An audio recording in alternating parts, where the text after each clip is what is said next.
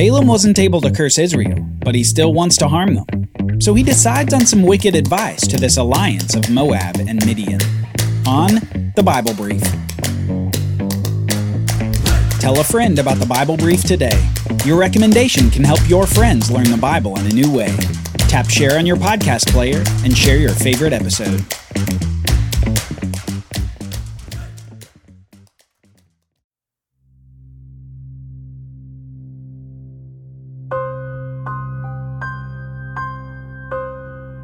Take care lest you make a covenant with the inhabitants of the land to which you go, lest it become a snare in your midst.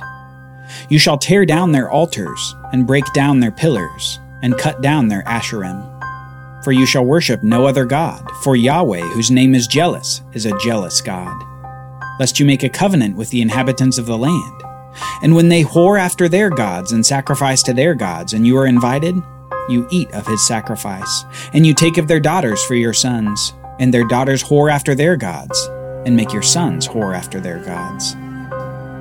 From Exodus, chapter 34. Phinehas is livid.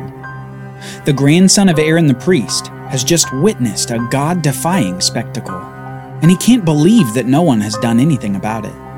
Not even his great-uncle Moses is addressing the situation. Not even his dad, the new high priest, is doing anything. It seems he'll have to take care of it himself. Phinehas is livid, and it all started with that so-called pagan prophet, Balaam. God had never allowed Balaam to curse Israel. Despite the wages that he was paid by the Moab and Midian alliance, Balaam couldn't utter a single cursing syllable. Instead, up on those mountains overlooking the Israelite camp, he could only speak blessing. Blessing especially about a coming Israelite king. But those were God's words, not Balaam's. He had wanted to get paid for cursing and call it a day, but Yahweh had intervened.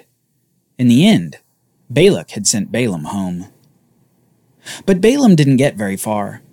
Soon he had had a thought. Perhaps I can't curse Israel, but I can do something for Balak. And his mind began to form a plan. If the battlefield wasn't a place that Israel could be defeated, perhaps, maybe the bedroom might work. And soon Balaam got to work on his plan. A plan involving the women of Moab and Midian. We read this in Numbers chapter 25. While Israel lived in Shittim in the plain of Moab, the people began to whore with the daughters of Moab. These invited the people to the sacrifices of their gods, and the people ate and bowed down to their gods. So Israel yoked himself to Baal of Peor. God had said that he was going to drive out the nations from before Israel as they came into the promised land of Canaan. But while they were at Mount Sinai, he had warned them. He'd warned them against making a covenant with any of the people of the land, and against taking their daughters as wives, and against worshiping their gods. The Israelites aren't even in the land yet, and they're already ignoring this warning from God. Note at the very end of this very small passage that it says this: Israel yoked himself to Baal of Peor. Yoking is an agricultural term that means something like to harness to. It's the same thing you would do when you connected an oxen to a cart. You would yoke the oxen to the cart.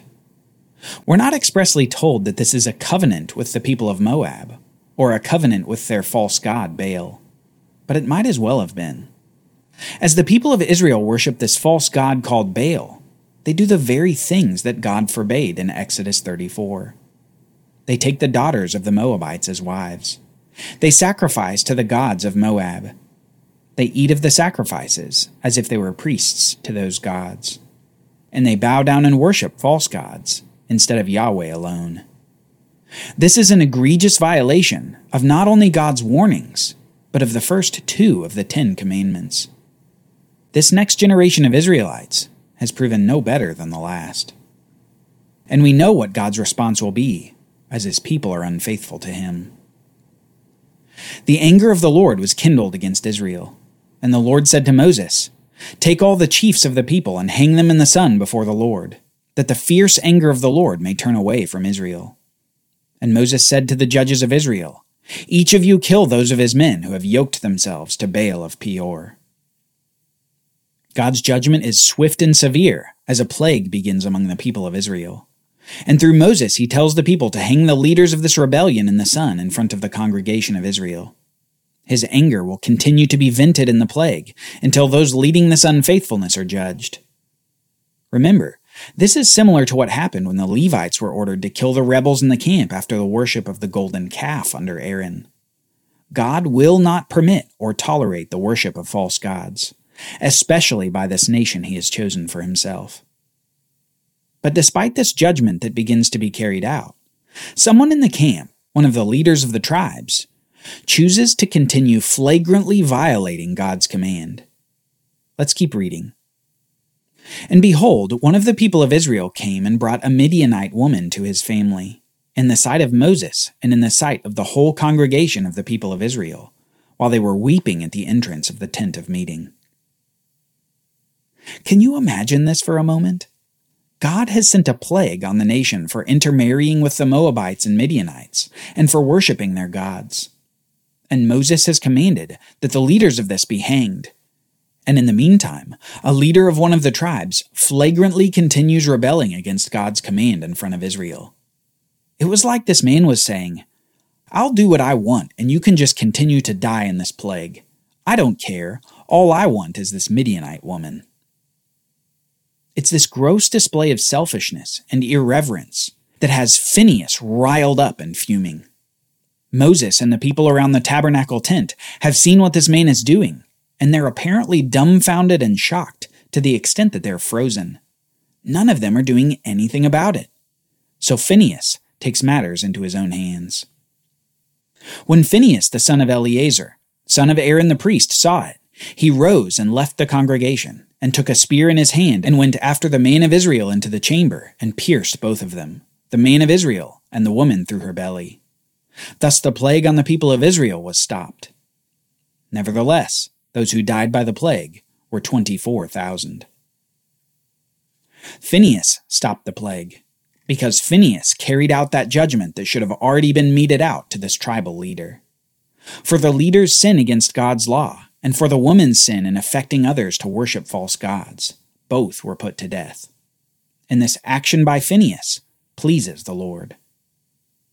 The Lord said to Moses, "Phinehas, the son of Eleazar, son of Aaron the priest, has turned back my wrath from the people of Israel, and that he was jealous with my jealousy among them, so that I did not consume the people of Israel in my jealousy. Therefore say, Behold, I give to him my covenant of peace, and it shall be to him and to his descendants after him the covenant of a perpetual priesthood, because he was jealous for his God, and made atonement for the people of Israel." God's zeal for faithfulness and care for his people shows itself as a godly jealousy. God knows that faithfulness and obedience to him is the best thing for his people, and his desire is to protect and preserve that faithfulness from any who would try to draw them away to false worship. That is God's desire, and that was the desire of Phinehas. For his zeal for God, Phinehas is rewarded with a covenant of a perpetual priesthood. And Phinehas, for his part, will be put to work against the Midianites again very soon. The story picks up again in Numbers chapter 31, where we see Phinehas continue what he started for Yahweh. The Lord spoke to Moses, saying, "Avenge the people of Israel on the Midianites. Afterward you shall be gathered to your people." So Moses spoke to the people, saying, "Arm men from among you for the war, that they may go against Midian to execute the Lord's vengeance on Midian. You shall send 1,000 from each of the tribes of Israel to the war." So there were provided out of the thousands of Israel 1,000 from each tribe, 12,000 armed for war. And Moses sent them to war, 1,000 from each tribe, together with Phinehas the son of Eleazar the priest, with the vessels of the sanctuary and the trumpets for the alarm in his hand. They warred against Midian, as the Lord commanded Moses, and killed every male. They killed the kings of Midian with the rest of their slain. They killed the 5 kings of Midian, and they also killed Balaam, the son of Beor, with the sword. Yahweh commands Moses that Midian is to be decimated because of their actions against Israel. The nation of Midian had given its daughters to seduce the Israelites and to promote the worship of their false gods, and God would take his vengeance on that nation through Israel. Israel would be the sword that God would use, showing his people the severity of his judgment upon this pagan people. A 12,000-strong army from Israel goes after Midian in battle and succeeds without losing a single Israelite soldier. God protects his people as they carry out his sentence upon Midian, and Israel kills all the Midianites except for the virgin women of Midian. Since the virgin women couldn't have been involved in seducing the Israelites, they were spared from the judgment. All the other women were killed for taking Balaam's wicked advice to seduce the Israelites to sin. God is serious about his people and seriously protective of them.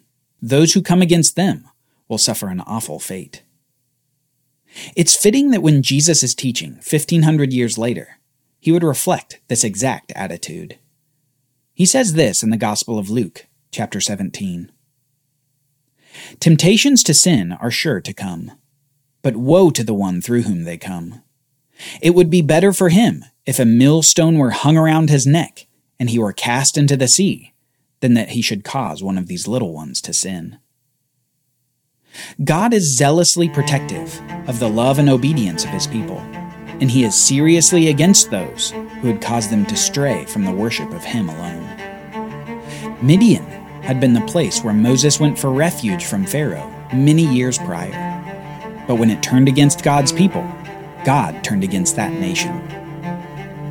Balaam was used by God to utter an incredible prophecy of Israel's future king, but he soon found a way to make the Israelites stray from worshiping Yahweh. God judged his wicked behavior, and he died with the Midianites.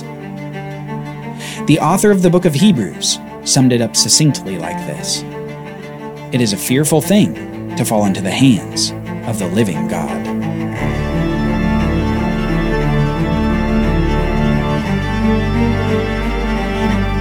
Join us next time as Moses speaks to this new generation, telling them what will come next as they enter the land of Canaan. The Bible Brief is brought to you by the Bible Literacy Foundation, dedicated to helping people like you learn the Bible. Copyright Bible Literacy Foundation 2023.